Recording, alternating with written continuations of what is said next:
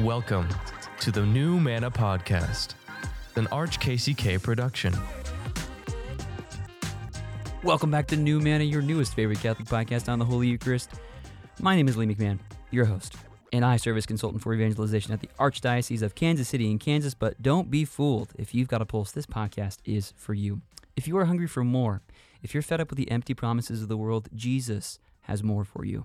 We have been called to communion in Christ. We've been given the mission of bringing people to Jesus and bringing revival to the church. So, our title, New Manna, comes from John 6:58. This is the bread which came down from heaven, not such as the fathers ate and died.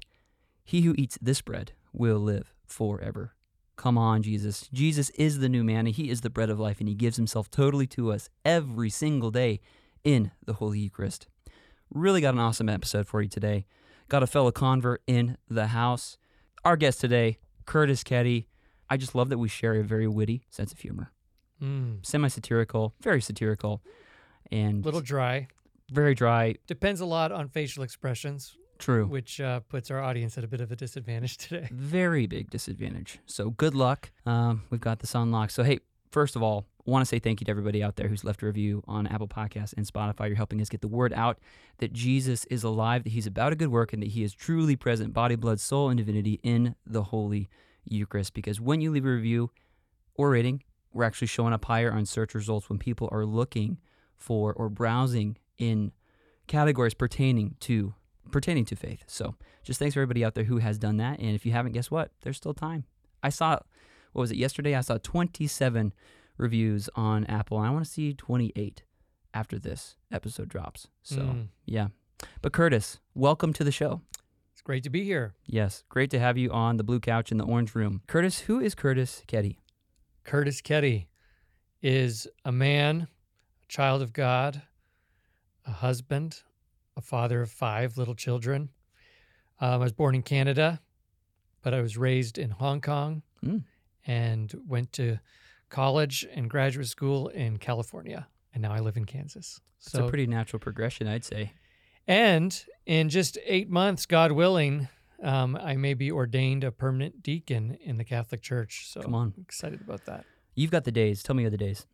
249 days. Who's counting? What are you most excited for with respect to being ordained? Oh, I think what I'm most excited for is receiving all of those graces necessary to live out in my very body the servant mysteries of Christ, so that people can encounter in me that kind of life of humility and sacrifice. Yeah. That's what I'm excited about. That's a great point. Could you explain to everybody out there, like, what is a deacon? Like, I don't know, like just people, like, what is a deacon? Oh, okay. So deacon comes from the Greek word diakonos, which sometimes gets translated as servant. I've heard it translated as waiter before. Nice. If you ever worked at a restaurant, it's a little bit more than that, though.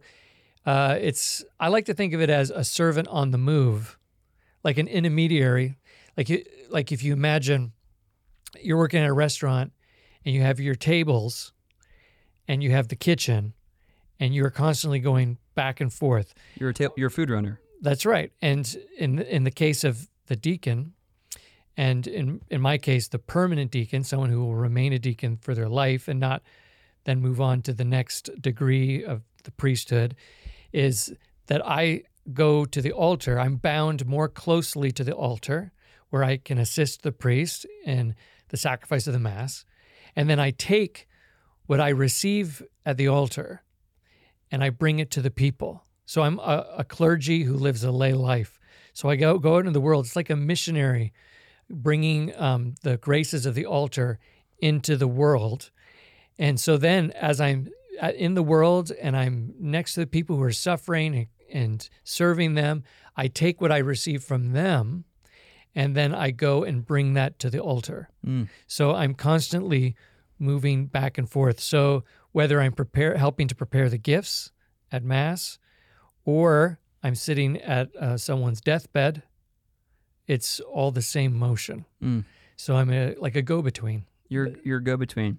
I was just looking at the etymology of deacon, right? The diakonos, right? What does it mean? So dia meaning like to be set close to or against, or like not in opposition, but like we hear about dialogue, Mhm. like two words next to one another. Yes. Diakonos, the konos being like a hurry, and the sense of from all sides or completely, like kind of the sense of surrounding. So you are next to all sides at all places. That's right. Next So- to everyone, but particularly a delegate or a herald, a messenger of the bishop.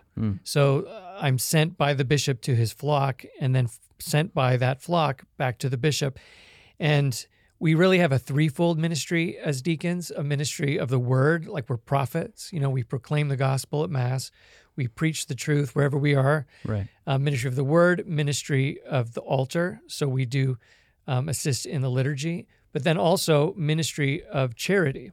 And sometimes we call it the altar of charity, where we live our lives self-sacrificially for those who are in need.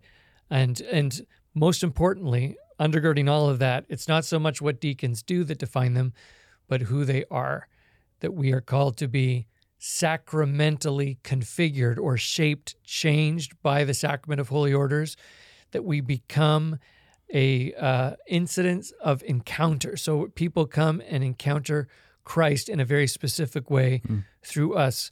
We become incarnated, all of those mysteries of Christ the servant. Yeah.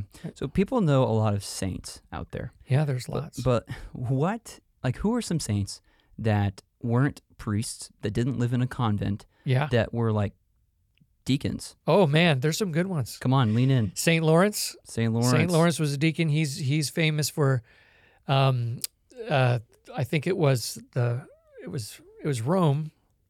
I think it was Rome. Definitely Rome. You can cut out anything that I say that is wrong. You're doing great. But he was called to bring all of the treasures of the church and lay them before the feet of the Roman governor. Literal money. Like the guy wanted money. The church was rich. We want the money. So St. Lawrence, who is, by the way, the patron saint of comedians and chefs, as you will find out in a moment, he brings before the king or the governor or the Caesar or whatever the next day all of the poor of the church and says, here are the treasure of the church. This is the treasure of the church. The governor was not amused and ordered St. Lawrence to be martyred by being basically cooked on a grill. And that's where we have a apocryphal, legendary quip of St. Lawrence, that after he had been laying on this grill dying, he had enough strength to say to the one who was killing him, "Turn me over, I'm done on this side." So true story, August 10th, which is the date of St. Lawrence, many people celebrate that by barbecuing. Nice. So, and I asked if that was appropriate, and I was told not only is it appropriate, it's tradition. It's encouraged, folks. So, who are some other big ones? Like, there is some evidence that St. Francis of Assisi was a deacon. Right. Wasn't a priest, but there is historical evidence of him proclaiming the gospel. So we know that if he's proclaiming the gospel and he's not a priest, he's likely a deacon. Right. Those are two big famous ones that come to the top of my head. Yeah, and the Franciscans is one of the cornerstone orders, and like there's so many little sub orders of Franciscans and offshoots of the Franciscans. But talk about just influence and sway there, like from a deacon. Oh yeah, yeah. And I think that St. Francis himself would be aghast that his order of poor little brothers was called the Franciscans. I think that is the last thing that he ever wanted. He wanted humility, obscurity, poverty, and so his legacy still lives on in the permanent diaconate for sure. Yeah. And I should say that all priests and bishops are also deacons. That doesn't go away when you're ordained a priest or a bishop. It's all united, and the diaconate is the foundation of holy orders. Yeah. Amen. Well, tell me about your story of falling in love with Christ, because I've heard it before, but a lot of our listeners, get ready. It's a beautiful story, but where did it start? What happened? Oh, man. Well, falling in love with Christ began from my very earliest years. Right. My dad was a pastor in the Pentecostal Assemblies of Canada, sort of like the Methodist Church, sort of has like it's a branch of like the English Reformation, came out of like Henry VIII and all that stuff. It's very different from Luther. you'll notice that there's Protestants can be divided into two main groups. Either you're English or German. I came from the English side. I find that important to say. Anyway, we were very charismatic. Okay. And my grandfather on my mother's side was also a pastor. All my uncles were pastors. It was like the family business. And when I was 9, my parents felt called very strongly by God to become missionaries. And even though no missionary organization would take them, they took it upon themselves, selling all of their possessions and just on their own dime, flying down to the Dominican Republic, which was sort of, I guess, my dad's aunt had a house down there or something. I don't know why they decided to go to the Dominican Republic, but they just went down there, found the poorest kids they could find on the beach, had those kids lead them to the slum, and just began preaching the gospel there. And as a kid, as a 9-year-old kid, the image of my parents in the middle of this slum preaching the gospel in English, they couldn't speak Spanish. Beautiful. So the kids didn't understand what my parents were saying, but my dad was drawing pictures, these big pictures on a big paper pad flung over a plywood door. And I remember my mom was telling us the story of the lost sheep, and everyone's just transfixed by these pictures. That image, that memory in my mind is impossible to get rid of.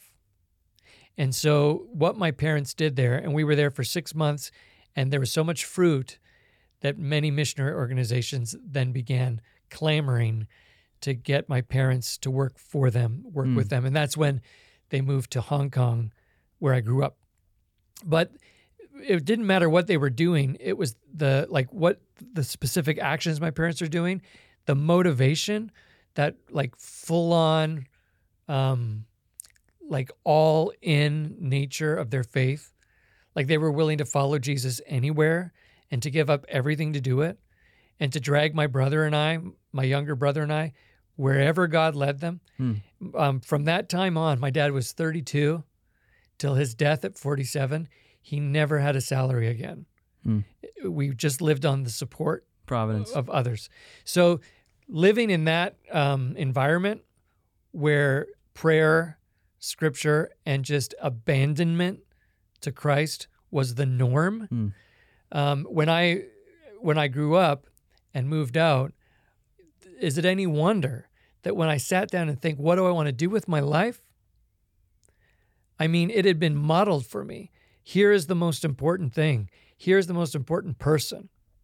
And so that's why I went and I studied scripture and theology and wanted to join the family business. So when were you were in the DR until... Nice, the DR. The DR. I love it. I don't know about... That's what we call it. Yeah, so the Dominican Republic. You know the terminology. Right. So you were there until you were how old? I was only there 6 months, so I was there when I was 9. So 9 years old, and you moved to Hong Kong. Moved to Hong Kong. What was that like? Well, it was weird at first, but now, I think of it as home. It's like my hometown.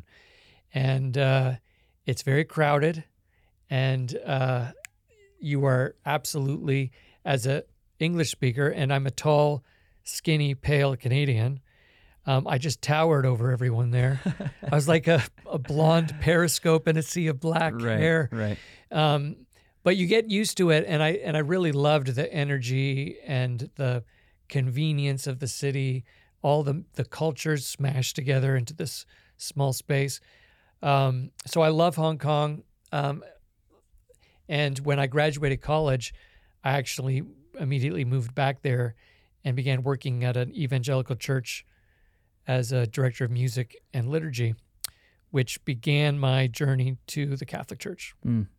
So you wanted to follow in your parents' footsteps, and you said join the family business because it's not just your dad who's a pastor, but your uncles and your grandpa. So what were those like natural steps that you took to go there? Right. Well, it's a little bit different depending on what denomination that you're in. At that point, my parents had kind of distanced themselves from the denomination that they grew up in. They just wanted to be followers of Jesus. They're like, we don't want to be Pentecostals or Baptists or Anglicans. We just want to be Christ followers, friends of Jesus. Sure.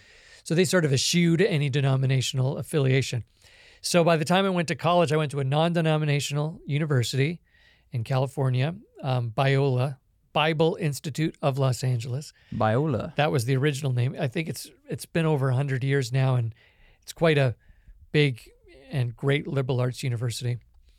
And I got my degree in biblical studies, which is kind of like, you need that foundation if you're going to go on into ministry, like an undergraduate degree. And I wasn't ready to go to graduate school quite yet and get my MDiv, which is usually the next step, a master's in divinity. I just wanted to get on with my life. I don't know if you're listening, I don't know if you've experienced this, but by the end of your college career, you're ready to get on with your life. Like, just let's get out of the dorms. Yep, come on. And let me get it back to real life. And by that time, I also thought I knew everything, and I was eager to share my knowledge with the world. Yeah. So moved back to Hong Kong and got a job at a church and began to, I thought I'll work at a church for a while. I'll be the music guy. And maybe then eventually I'll work my way up to be like youth pastor, and then maybe work my way up to be family pastor, and then associate pastor, and finally senior pastor. Yeah.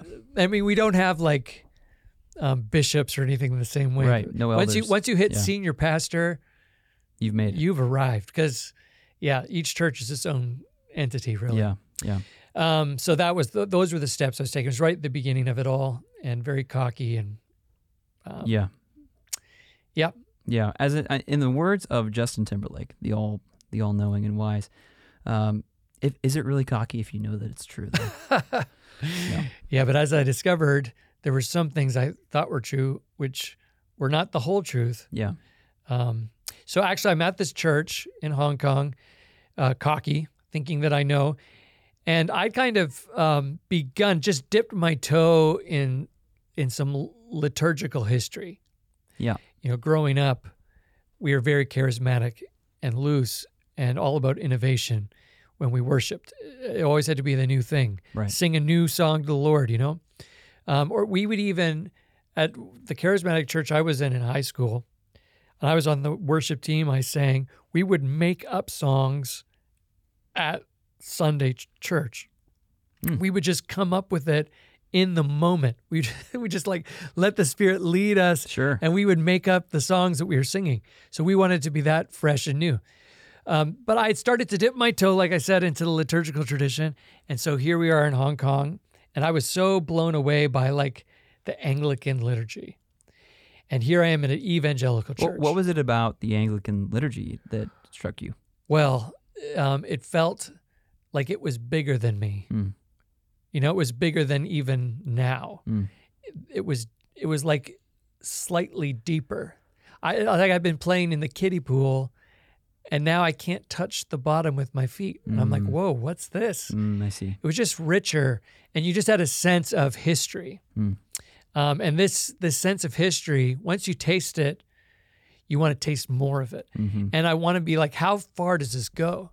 So when I wanted to teach a class to my worship team, I wanted to just help them taste this history. Why do we get together on Sundays and sing a happy, clappy song, followed by a slow song, followed by some prayer, then pass around an offering plate, have a guy talk to us for 45 minutes, maybe do one more song, and then coffee and donuts? Like, why do we do this every Sunday? Coffee and donuts are staple. Okay. Right, but that's not in the scripture, Lee. You're right. I'm sorry. And so, like, if this is not like laid out in the Bible, why are we doing it? Well, Acts, we could go back and forth. Well, of course. Whether they had donuts there, I don't know, but of course. But there were some Protestant reformers who said, "Hey, musical instruments are not mentioned in the New Testament, therefore we should not be using them in New Testament worship."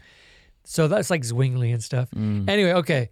So I want to teach this, so I start doing some research, and I know I wanted to teach the Anglican stuff, like some of the old hymns and why we worship the way we do. Because I saw in the Anglican liturgy some of the contours of what we were doing in the evangelical church.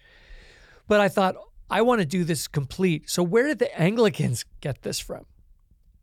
Oof. So I start going further back. There's the question. And eventually I hit the Mass, the Catholic Mass, which I had never looked at before in all of my studies, because to me, Catholics were not Christians. We're the devil. You're not the devil. You're just pagans. Pagans, yeah. You don't know what Idolaters. you don't know what you don't know. Right. And like I've joked with you before, Catholics, you're over across the street playing bingo, having social dances. That's it. I'm like, that's not good. That's, but Mother Teresa, Saint John Paul II, they look pretty good. Yeah. But for the most part, Catholics didn't know what they were doing. In my mind, they weren't even in another Christian denomination. So I was stunned by the Mass. I thought, this Mass is beautiful. So biblical, so rooted in Jewish liturgy that goes all the way back to what was revealed to Moses on Mount Sinai. And I could recognize this as a student of Scripture. It's like, wow, this is awesome. This is the source, the wellspring. This is the absolute deep end of Christianity right here in terms of worship. Yeah. However, I knew that I could not teach this to anyone unless I also was able to remind them why we could never be Catholic. Like, they may worship beautifully and biblically, but they're so very wrong on these other issues, like, like the greatest hits, like, purgatory. Mary, that's right. Praying to dead people. Yeah, communion of saints, yep. That's right. All the things that I had heard over the years misrepresented to me. So I thought, if I'm going to teach this, I got to teach that. I got to also just teach a few of these greatest hits. So I went to the bookstore and looked for a source where I could teach people why Catholics are wrong. And this was my fatal error, or the happy fault. The book I found was called The Catechism of the Catholic Church. Oh, boy. And it even had the great little helpful index at the back with all of the teachings in alphabetical order. That I was like, I'm going to be done today. Yep. This is the easiest research I've ever done. And so I started reading, and one by one, these teachings became more clear, and they were not what I thought. They were so rooted in Scripture and tradition. They rang so true, and I just kept reading. I read the whole thing back to back, and in the end, I realized that I had to become Catholic. I didn't know how. I had never been to Mass. I didn't know any Catholics very well, and didn't quite know what the process was, but I knew that I had to go home. It felt like home. And I think it's St. John Henry Newman who said, to be steeped in history is to cease being Protestant. And that's what happened to me. Yeah. The deeper I got into history, the more I realized that it was folly for me to be anywhere but where I came from, from my home, from my family. Right. So that's in the very short version of how I came to the Catholic Church. Right. But I had already been in love with Jesus, and actually my parents, when I broached this with them, they were so supportive. They just said, as long as you're following Jesus, as long as you love Jesus, we are behind you 100%. So I did not experience sort of the isolation or alienation that often comes. Sure. Because as I told my family, as I continue to tell my family, 20 years now, it's been almost, I say, I did not convert to some new religion. I just followed Jesus into the deep end of Christianity. I am converting in the sense of every day turning more deeply to Him. Right. But I didn't switch religions or anything. Right. And I think that they've seen it over the years that is true. Yeah. And like it kind of speaks into the whole, being saved, right? Right. Salvation is alive. Yes. It's not some archaeological discovery in the past of my life, but it's a relationship. I think that's the key. It's like salvation is a relationship. Right. It's a friendship. So I don't just say, I became friends with Lee. I say, I became friends with Lee. I am a friend with Lee, and we are going to be friends forever until the time we are not friends. Until that one time, no. Yeah. But the relationship just continues to deepen. Yeah. as the relationship deepens. So I Right. love that. Beautiful story. Praise the Lord. You found him in truth. You found him in this very, small book. This small little white book. It's a brick. It's a little brick. So anyway, you found the Lord in this little brick. This little brick, the which basically was your key to the deep end. All these Right. footnotes, all the indexes, the saints, the wisdom, the tradition, all of that. But the Eucharist, was there ever a moment where you said, okay, this, oh my gosh, Lord, you were actually there? Now, I knew about the Eucharist. Okay. I knew what the Catholics taught about the Eucharist. Mhm. And I did not put two and two together when I was falling in love with the Mass. Mm. It's really interesting. The Eucharist was sort of a point of contention for me Mhm. because I thought, hey, I'm Christian. I'm baptized. Right. I love Jesus. Why aren't Catholics letting me receive the Eucharist? Mhm. Like, why am I being turned away? Like that offended me. Mm. It sort of made me angry. But I didn't quite understand what the Eucharist was. Or I should say, who the Eucharist was, because that's the key to all of this. And really, Jesus, present in the Eucharist, is present in a humble, a simple, and a silent way. Like, doesn't draw attention to himself. Mm. And yet everything, the liturgy, the churches, the beautiful architecture, everything is there because of the Eucharist. It's all pointing to the Eucharist, but it's like I didn't have eyes to see it. Remember in Hong Kong, before I knew anything, I was just reading the catechism, and it was so fast-paced and busy and loud in Hong Kong. I had an apartment right there on the Hong Kong island, we call it the mid-levels. There's these escalators that go all the way up the mountain. And it's just high rises. You can't see the sky except by looking straight up. Wow. Because you're just surrounded by buildings. And I would go on walks. And I remember one day, and I kid you not, this is not an exaggeration, I was just going on a random walk. I didn't know where I was going. I would sometimes just follow alleyways to see where it would take me. Because you discover these little treasures, little hole-in-the-wall noodle places, things Sure. like that. So I'm walking around, and I come around a corner into this cramped little alley. And it opens up suddenly into like a courtyard surrounded by tall skyscrapers. And in the middle of this courtyard is a giant Gothic white cathedral, Wow. like dwarfed, like you would not be able to see it. Right. Like at one point, it was probably the most beautiful thing there, but now it's What's all it been called? covered. It's cathedral, I think it's called, of the Immaculate Conception in Hong Kong Island. I'm looking it up right now. Okay, look it up. It's in my memory, it was this pristine white, beautiful cathedral. And I opened up the big doors and I just went inside. I didn't know what Oh, wow. it was, Hmm. but I would just go in and I would just sit there, and it was so quiet in the cathedral, so loud out in the city, and all the lights are off, and it would just be, you could hear Wow. like the wind.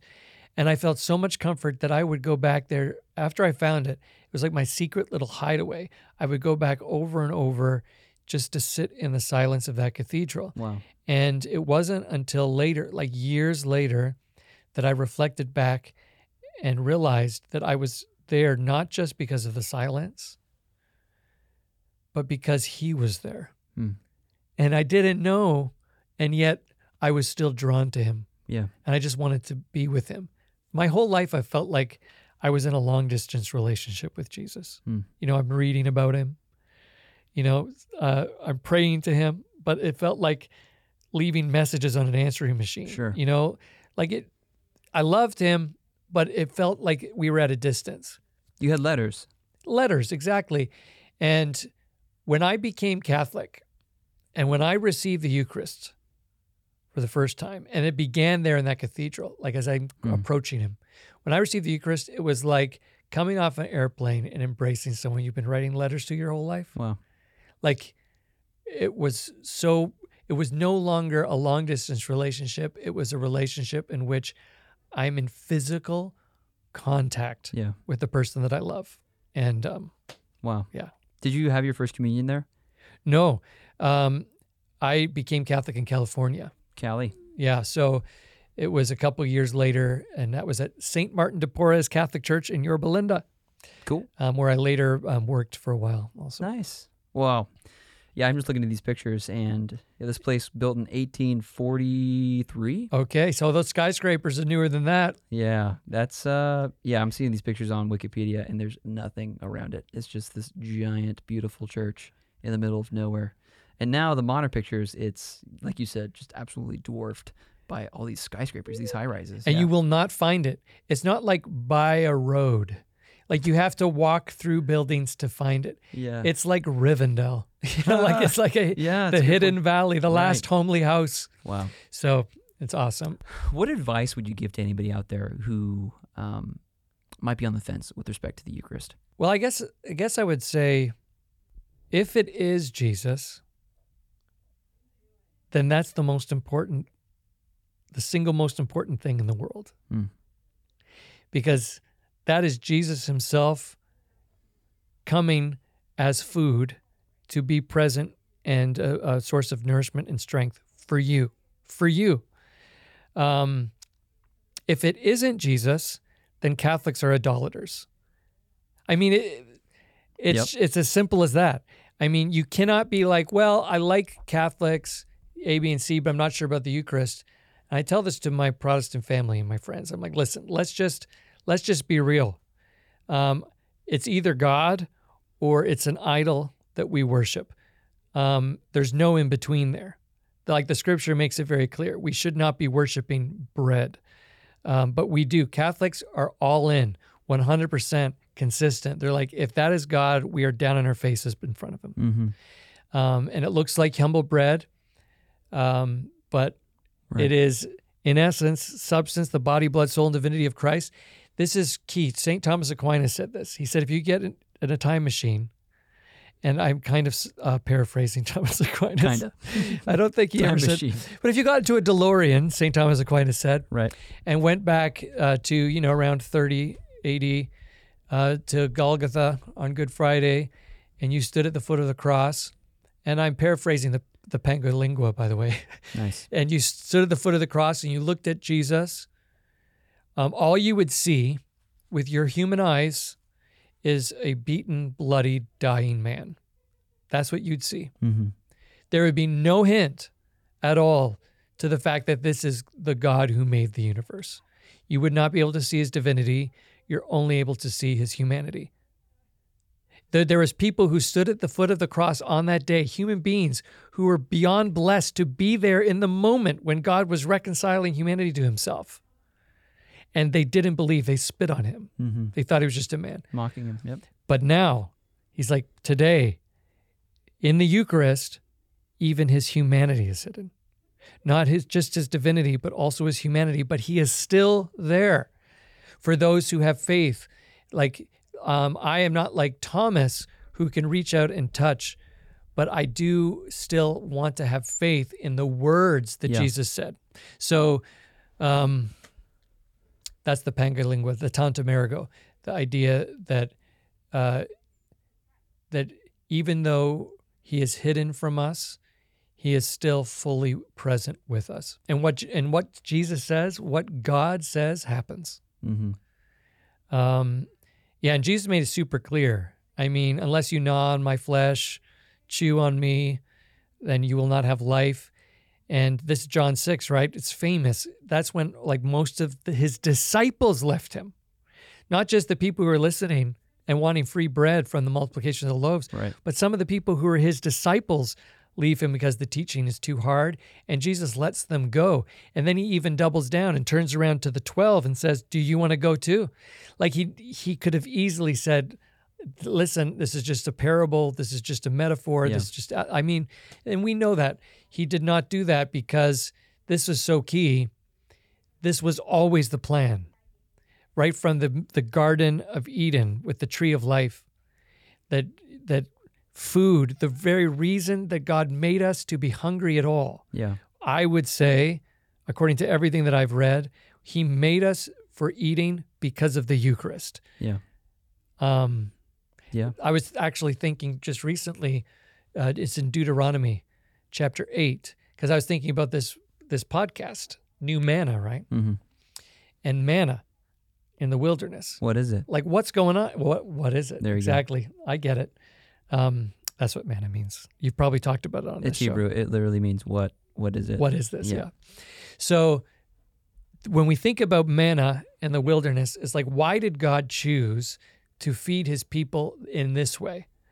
It's such a strange way. When he had the ability to send quails into the camp, that's what I'd prefer. But this idea of bread from heaven. Yeah. And it says in Deuteronomy chapter 8 that God actually caused the people to be hungry. He wanted them to be hungry.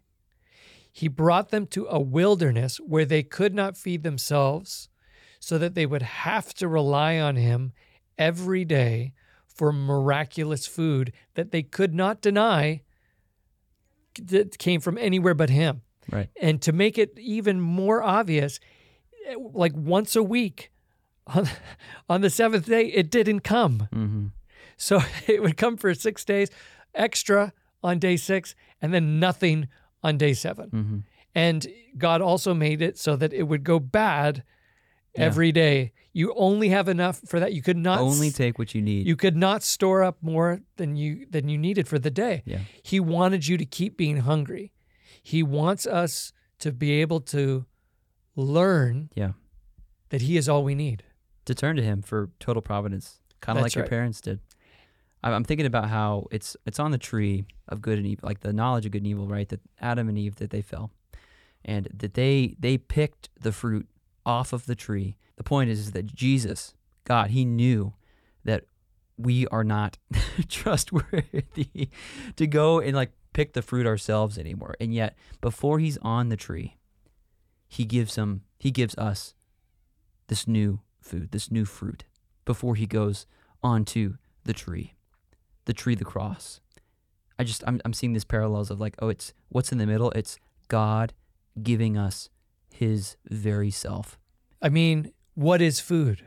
And so what I would sometimes ask kids when I'm teaching them about the Eucharist, why do we eat? It seems like an obvious question, but I like to ask it and get them to talk about it. It's like, well, we eat to stay alive.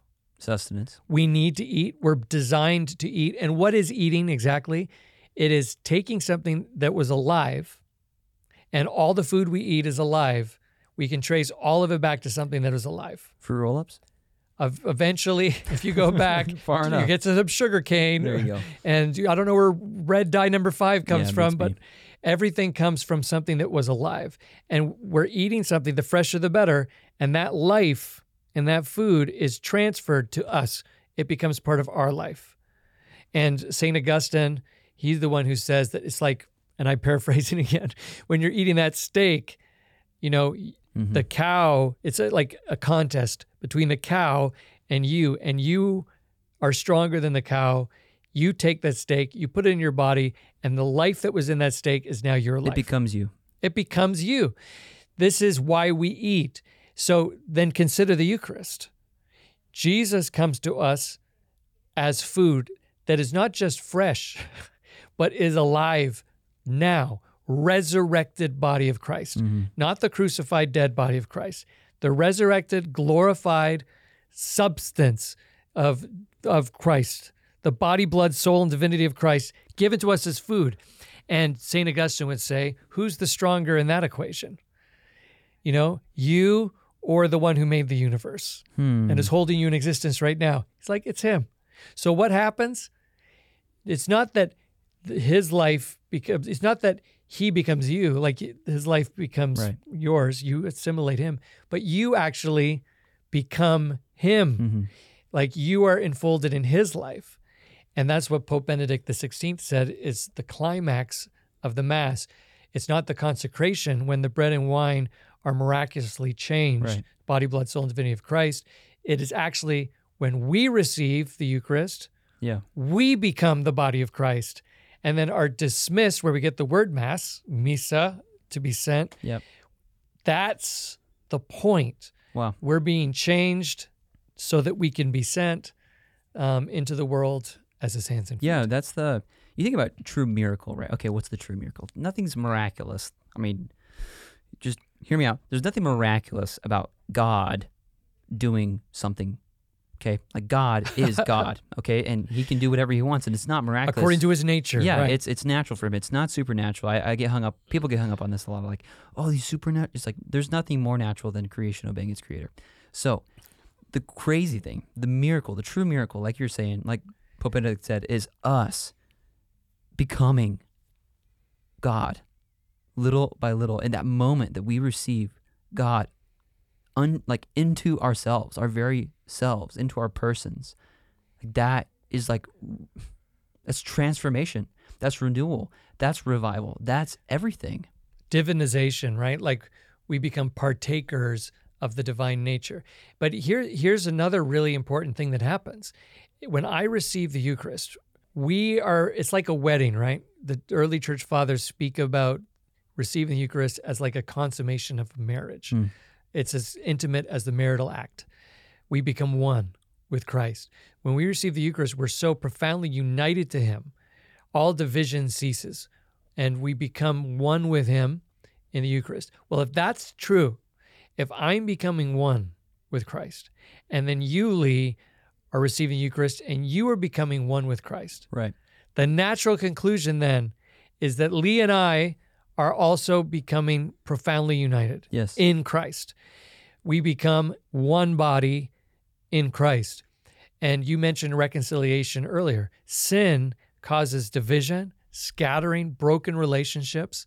We are all at odds with each other. And you just have to look at the news for 10 seconds to see the results of sin in our world. Just division, animosity, hatred. The Eucharist is a foretaste of that heavenly banquet in which all will be brought together. Yeah. And we are reconciled. We are made one in Christ. Yeah. That's awesome. And it's a process that's learned, right? You think about this. Take this, all analogies fail if you take them to their limit, but the idea being that, okay, some of us are the left leg of Christ. Some of us are the right arm. It's like, if we want to dance in concert with the Lord in His kingdom, it's like, it takes time. It's okay. Like, we can still be united and reconciled with one another and still everything, I don't know, like it, not immediately, everything's just going to be fine and perfect as soon as we have, we receive the Eucharist again. Right. There's still diversity. Yeah. We're not the Borg.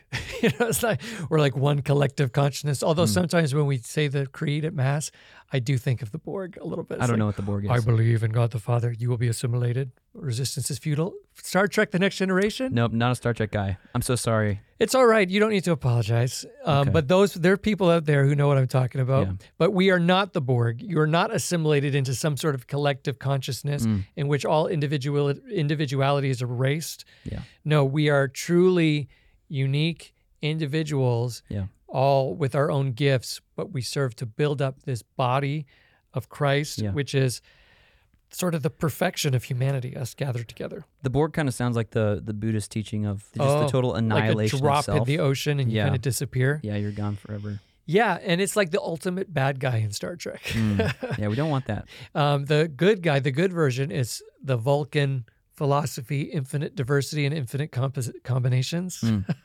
I trust. It sounds amazing.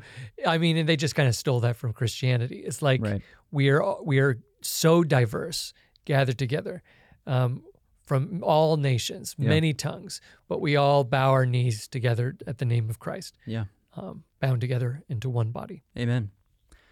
Well, thanks for sharing about your story and for sharing your advice to anybody out there who might be on the fence with respect to the Eucharist. I would just say keep leaning in. Like, if you're listening to this and you're on the fence, or if you're listening to this and you know somebody who's on the fence, like, just encourage them. We are called to be the body of Christ, and wherever there's encouragement, consolation, and building one another up, like we're living in the Spirit. So that's the call, is to keep doing that as much as we can, please. And let me just add, the fruit, the evidence of the Eucharist is how we live our life. So this is not to all those people on the fence. This is all those people who are interacting with people on the fence. Do you truly allow the Eucharist to shape your life? Is Jesus really changed you? Is He really involved in every decision that you make? Is He the most important relationship that you have? Yeah. That is the only way we're going to be able to communicate the true power of Christ coming to us under the appearance of bread and wine in the Eucharist. If we are not changed, then we can talk theology all we want, and we're never going to convince anyone. Yeah. I was thinking about piggy banks. Like, piggy banks are clay or ceramic or whatever. They're clay. Jars of clay? At once upon a time, they were soft and moldable. And yet something happened to where they can do nothing other than just receive a little coin. They've got a coin slot, and that's it. You know what could fit in that piggy bank coin slot? Yahweh? The Eucharist. Yeah. Point being that are we just little piggy banks roll around, like, receiving our Eucharist, and, like, guess what's happening though? Nothing. Well, that's true. The disposition of the heart makes a big difference. Yeah. Here's another analogy for you. God is like a fire. The light, the heat, that he's coming to us. But that same fire could melt wax and harden clay. Mm-hmm. It's like God's coming. His love, his mercy is coming for you. But depending on the disposition of your heart, right, you're either going to get hardened like Pharaoh, stubborn, resistant, or you're going to soften like Moses, allow him to work, allow him to change you. It's the disposition of the heart. God himself does not change. God's love and mercy is so constant. Constant. Let's go. So what are you going to do? Or how are you going to respond to that love? Somebody once told me that going to adoration in front of the Eucharist to worship in front of our Lord, is like going and sitting in front of a fire with ice sort of encasing your heart. Yeah. And you just need to sit there and let him melt that ice. Yeah. Let him melt it away. And it takes time. Yep. It's not immediate, but surrender to him. That's right. And you'll be changed forever. Yeah, just let him in. I think now would be a great time to transition into the second part of our conversation today. Oh, on part two. This here document called, we're starting a new document today. It's called Sacra Tridentina. I think that's how you say it. I'm not fluent in Latin. All you church folk out there can correct me. But so this document was written by Pope Pius X on December 20th of good old 1905. Okay, this is before World War I even happened. This document is on the frequent and daily reception of Holy Communion. Because up until this point, people were almost scared to receive the Eucharist sometimes. Like, it was get your Easter Eucharist and do your best not to sin. And when you do, go to confession. But point being here, though, he comes and he speaks. He speaks to the church. We can receive. We are encouraged. Why? Because he says this in the third paragraph. He says, moreover, it is the desire of Jesus Christ and of the church that all the faithful should daily approach the sacred banquet is directed chiefly to this end, that the faithful, being united to God by means of the sacrament, may thence derive strength to resist their sensual passions, to cleanse themselves from the stains of daily faults, and to avoid the graver sins which human frailty is liable to. So that's kind of the whole point of this document. He's going to unpack that over 10 paragraphs here. Curtis, any general thoughts before we jump into our greatest hits? Well, that's interesting that the chief end, like the sacred banquet that we're being directed to, is chiefly so that we can have the strength to resist, to cleanse, and to avoid. Like this is why we receive the Eucharist. Notice that this is not the chief end of the liturgy. This is the chief end of why we receive the Eucharist, which I think there's a difference there, because whereas we are obligated as Catholics to go to Mass on every Sunday and Holy Day of Obligation, we are not obligated to receive the Eucharist every time, although we are encouraged, strongly encouraged. But that just points out that the liturgy, the point of the liturgy is not necessarily that you receive the Eucharist every time, which that was the other extreme that Pope Pius X is speaking about. Right. Like, there's some who's like, I can never receive the Eucharist. And there's some people who are like, I deserve to receive the Eucharist. I'm going to receive it whenever I want. Yeah. It's like, no, we're going to be somewhere in between. Yeah. You don't have to receive the Eucharist, but when you do, this is why. Right. To strengthen, to cleanse, and to avoid. Right. Like, this is food for us, just like any food that helps us in this journey through the wilderness of life. Yeah, we get to unite ourselves with, to Christ in the sacrifice of the Holy Mass. I love this because the second second sentence, if you can call it that. It's one giant sentence because people back in the day knew how to write well. Anyway, he said this. He says, to carry on, he says, so that its primary purpose, aka Mass, the Holy Sacrament of the Holy Eucharist, so that its primary purpose is not that the honor and reverence due to our Lord may be safeguarded, or that it may serve as a reward or recompense of virtue bestowed on the recipients. He says, the Holy Council calls the Eucharist the antidote, whereby we may be freed from daily faults and preserved from mortal sin. Like, I love that, because it's like, hey, guys, the whole Eucharist thing is not to preserve, is not to honor and revere our Lord. Not that might be safeguarded as if it was like ever in danger. But the point is, it's for us. In the bestowal of this greatest gift, there's no greater sacrificial gift of worship unto the Father than the Holy Eucharist. Is that clear? I don't want that to be misleading. Right. Well, what the Eucharist is a fulfillment of what we see in the Old Testament when it comes to the peace offerings. So a peace offering is like a Kansas City barbecue, where you would take a sacrificial animal and you would offer it to God. Right. So it's being drawn upwards. You see the smoke going upwards, this symbolic offering up to God. But then you would also take parts of that animal, and the priests and the people would eat it. Which represented the fact that they were now sharing a meal together with God, like that there was this reconciliation, this peace that was happening between them. And so the Eucharist is absolutely offered. Jesus offers himself in the Eucharist, an unbloody sacrifice, united to that eternal moment on the cross. It's being offered. But at the same time, we are receiving it. It's this meal, this banquet. And I love that line that it's an antidote, because what does that hint at? The fact that we're all poisoned. We're being poisoned every day. We are ingesting poison in this world, and the Eucharist is the only way that we're going to be saved. Right. And what did Jesus say? Like Moses lifted up the bronze serpent in the wilderness. So to those who look upon, That's right. Yeah. I am the antidote to all of those bites Right. that you're getting every day. Yeah. And so woe to you if you think you don't need an antidote. Yeah. You will perish. Yeah. Yeah. Yeah, I was sadly reflecting on the fact the other day. I was just like, man, everywhere I go, I spend money. I'm just like, money makes the everywhere. World go round. And then finally I'm on the road thinking that, okay, I've just got some time to breathe. I take I-70, so I'm on the toll road. I'm like, oh, it just never stops. I'm just bleeding money all the way. The same way it goes for us in grace, though. We leak grace. We leak. And man, sometimes we're not the most forthright in making sure that we're getting replenished. Well, you mentioned grace, and sometimes we get into the habit of talking about grace like it's something God gives us. Like it's something that God, it's like a little package that God has wrapped and he's handing it to us. Here's some grace.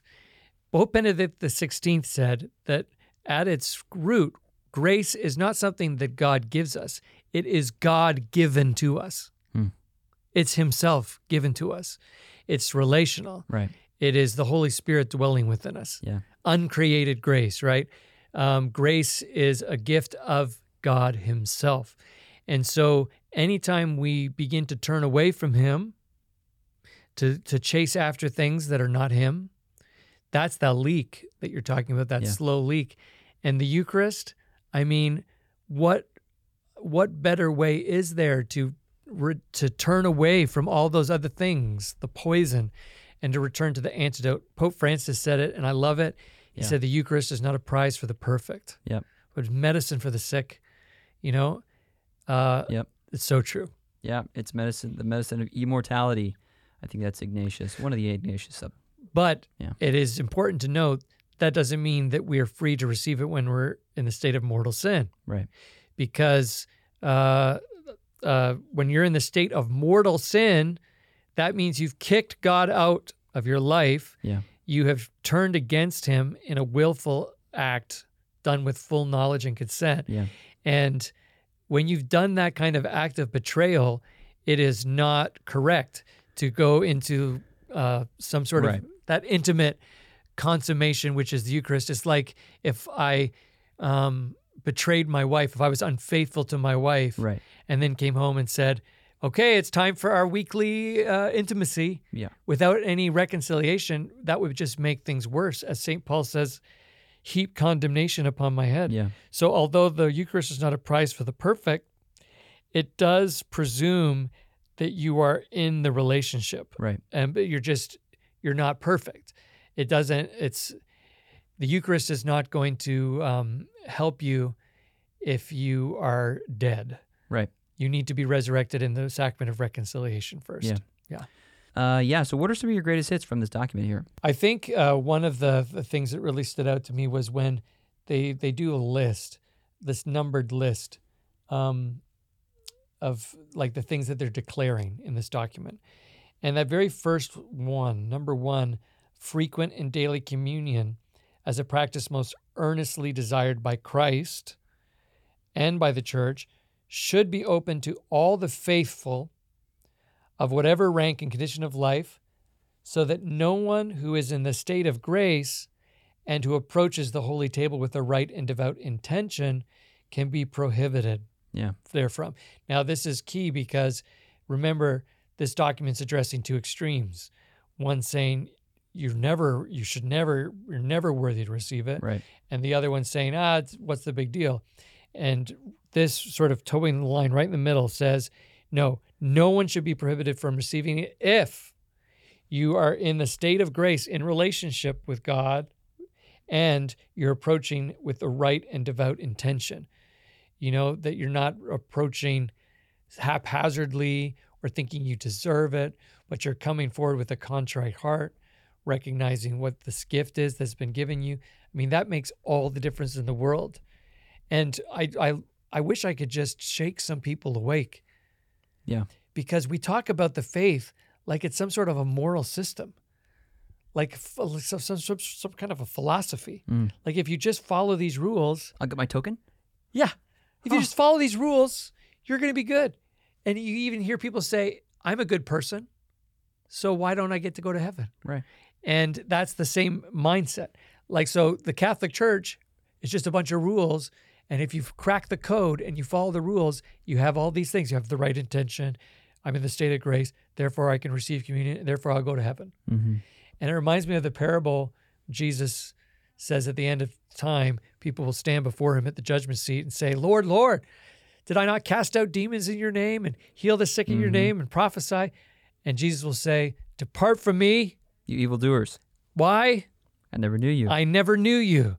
That's what this is all about. When it says state of grace and a devout and right intention, it's speaking about a relationship. And we are not followers of some philosophy or moral code. We are followers of a person with a face who comes to encounter us. Yeah. That's what Christianity is. And if you are seeking after him with your whole heart, if you want to be with him and you're struggling, you're tripping, you're falling, you're making mistakes, but you just want to be with him, you keep getting up, he keeps helping you up, then you should not be prohibited from receiving the Eucharist. I mean, that's... Because it is him. Yeah, I mean, Jesus, what is a saint? A saint is somebody who never stopped saying yes to God. Like, a saint is someone who says yes to God and never stops saying yes. Like, if you find yourself face down on the ground, flattened by the world, flattened by etc., just look up, get up, and keep saying yes to him, yes to his grace. Because Catholicism, like, our faith is not a faith that's lived inside the meat locker. Like, it's not a meat locker faith, folks, okay? Yeah, I need more explanation. Well, it's just cold, still. Delicious. No, sorry. Not yet.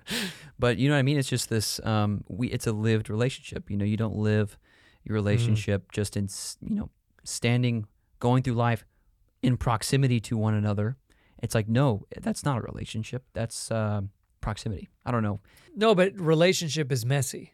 Yeah. Relationship is, it infects all the parts of your life. When I'm teaching people about holiness, for example, talking about saints, I use the analogy of my wife again. I'm always talking about my wife, my awesome, beautiful, amazing wife, Amy, that she has changed my life. I am now holy to Amy. Like, I'm set apart for her. Yeah. All of my decisions are different now that I'm a husband and a father. Because of my relationship to Amy, everything else has changed.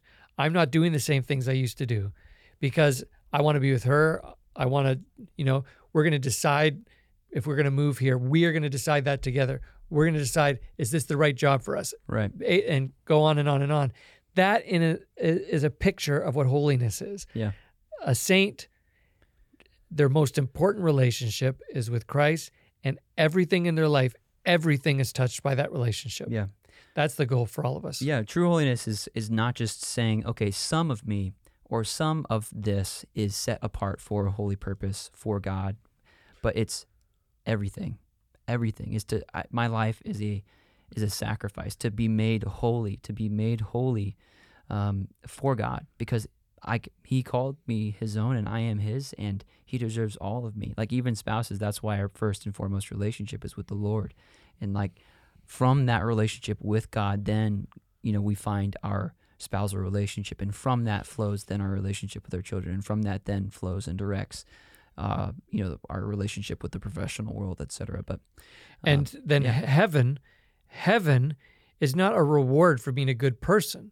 Heaven is union with the one that you love, with God. Yeah. You're united with Him. Yeah. And that's the only reason you can say that the Eucharist is a foretaste of heaven. Mm-hmm. Just like manna in the wilderness tasted of honey, Yep. was a foretaste of the promised land, the land flowing with milk and honey. Mm-hmm. They were tasting the promised land every day that they wandered in the wilderness. And the Eucharist is a foretaste of heaven. Yeah. It's only a foretaste of heaven if you understand that heaven is not a place, Mm-hmm. but it's union with a person. Yeah.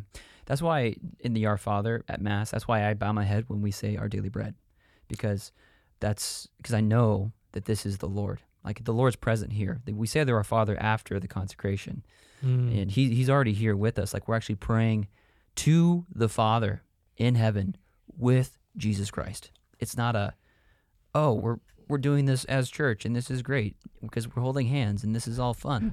But I don't hold hands with anybody. Good for you. Good for you. Sweaty hand holding. I know, right? Yeah. Any other of these stick out to you? Well, I love that phrase in number 2, recourse to this divine remedy for weakness. Mm-hmm. Again, just the visceral nature of the Eucharist as food. Christ coming to us as food, as a remedy for weakness. Like when I'm weak, a sandwich would really hit the spot right now, like physically weak. And Jesus is saying, yes, just like that, I want to be sustenance for you. I want to sustain you with my own life. I don't want to just give you food. I want to be your food. What? And I feel like we talk about it so much as Catholics that we don't hear it anymore. Like, did you hear that? He wants to be your food? How could He want to humble Himself to the point of actually being food? But I mean, we spiritualize everything, right? Yeah. But I think that this is true, both remedy for spiritual and for physical weakness. He wants to sustain the whole you. Yeah. Not just the spiritual you. Yep. The whole you. All of you. Yeah. And there's some talk here about Acts of the Apostles, how this document references how it was a daily gathering. It was a daily breaking of the bread. That they did this together every single day, that they broke bread together. It wasn't just breaking bread like, oh, kumbaya. They were celebrating the Holy Eucharist. They were celebrating Mass together. And this was a thing that he said was just lost on the later church as things became privatized and reverence was lost and whatnot. Well, yeah, I mean, it's natural because as you grow in your knowledge of the Eucharist, I mean, if we really knew and believed what the Eucharist was, we would be crawling on our hands and knees to receive the Eucharist. I mean, Jesus is so gracious and merciful that He comes to us such a humble way. But then we forget. And so you have people who are on fire who are saying, no, this is God. And see, the pendulum begins to swing. It's like, well, if that's God, then I can't. And so this is one of the beautiful things of our church and the papacy, that we have been given this sort of infallible, like protected guide who can come in like a referee and be like, okay, hold on. There's some debate here. Let me settle it for you. And beautifully, with clarity, are able to lay out in this document that sort of middle way that it's like, yes, you can receive if these conditions are met, but everyone is welcome. Like that is so awesome and beautiful. Right. Yeah, I just love that. It really hits home, really hits home that we sin. And it's not in a way that's distasteful. It's nice. He does it in a way that's like, hey, look, I get it. We get it. Venial sin's a thing. Like I speed sometimes and I don't realize it. And then when I realize it, and maybe I don't stop. And it's like, okay, I need to get better about that. And whatever. It's just like, that's one of many examples. Like I'm impatient with my kids, whatever. Like, oh, it happened again. The point he says in 3 is like that daily communicants should gradually, through this reception, will gradually just free themselves from these types of sins and the all the affections hitherto being those associated with those stemming from said sin. That's kind of just, I love that. Like from here on out. That there's actual fruit. That if you receive the Eucharist more regularly with that devotion and proper disposition of your heart, right, you will be changed. Yeah. You will no longer sin. Wait, you will no longer sin? Like, I feel like we should put that like on a billboard or something. Because, and once again, see, we have to correct our notion of sin. Right. It's not just a breaking of a rule. It's not just like I'm an addict and so I do these things. No, when you see sin as relational and a betrayal and a breaking of relationship, you see how the Eucharist is a remedy that keeps us connected and united to Christ. If we do that every day, our daily bread, following him more closely each day, you can see how sin begins to fade into the background and eventually disappear. Yeah. It's awesome. Amen. This is a very short document and it's very readable, which is surprising because it was written in 1905. So I just want to say, read it. I want to know if religious communities are still reading this every year in the octave of the Feast of Corpus Christi. Did you see that at the end? They're supposed to. It says you need to read this out loud. The superior of each house will read this document out loud. Makes me wonder, like, was there a lot of controversy going on in these religious communities? But I thought that was really cool. And then number 9, he brings the hammer down. All ecclesiastical writers are to cease from contentious controversy concerning the dispositions requisite for frequent and daily communion. Yeah. He's like, and no more arguments. Yeah. I love it. End of story. We're done. Cease and desist. Yeah. That's a great here we are, bickering. 118 years later, still doing talking about his exactly that. But we're talking about his documents, so it's great. Yeah. So this is hopefully going to cut that out. And if you're one of those folks out there who's really just, been out of shape about the whole on the hand, on the tongue kind of thing, then I would refer you to our National Conference of Catholic Bishops. We are called to be faithful unto their jurisdiction, and they say both are great. So, as long as the disposition of the heart, correct, is great. Yep, come with the proper preparation, and make sure there's plenty of time for the proper amount of Thanksgiving. So, if anything, it's a call on us. Before we pick up a stone, to put a mirror in our hand and really just check ourselves. Curtis, thanks for being on here. Thanks for your fatherhood. Thanks for your fire. I just see that you got this fire, and I really appreciate it. Been great to be here. I just want to say thanks for tuning in today. I hope this episode has blessed you. If it has, please share it with those in your spheres of influence. If you haven't yet left a review on Apple Podcasts or Spotify, please do so. This has been New Manna. We'll see you next week. God bless.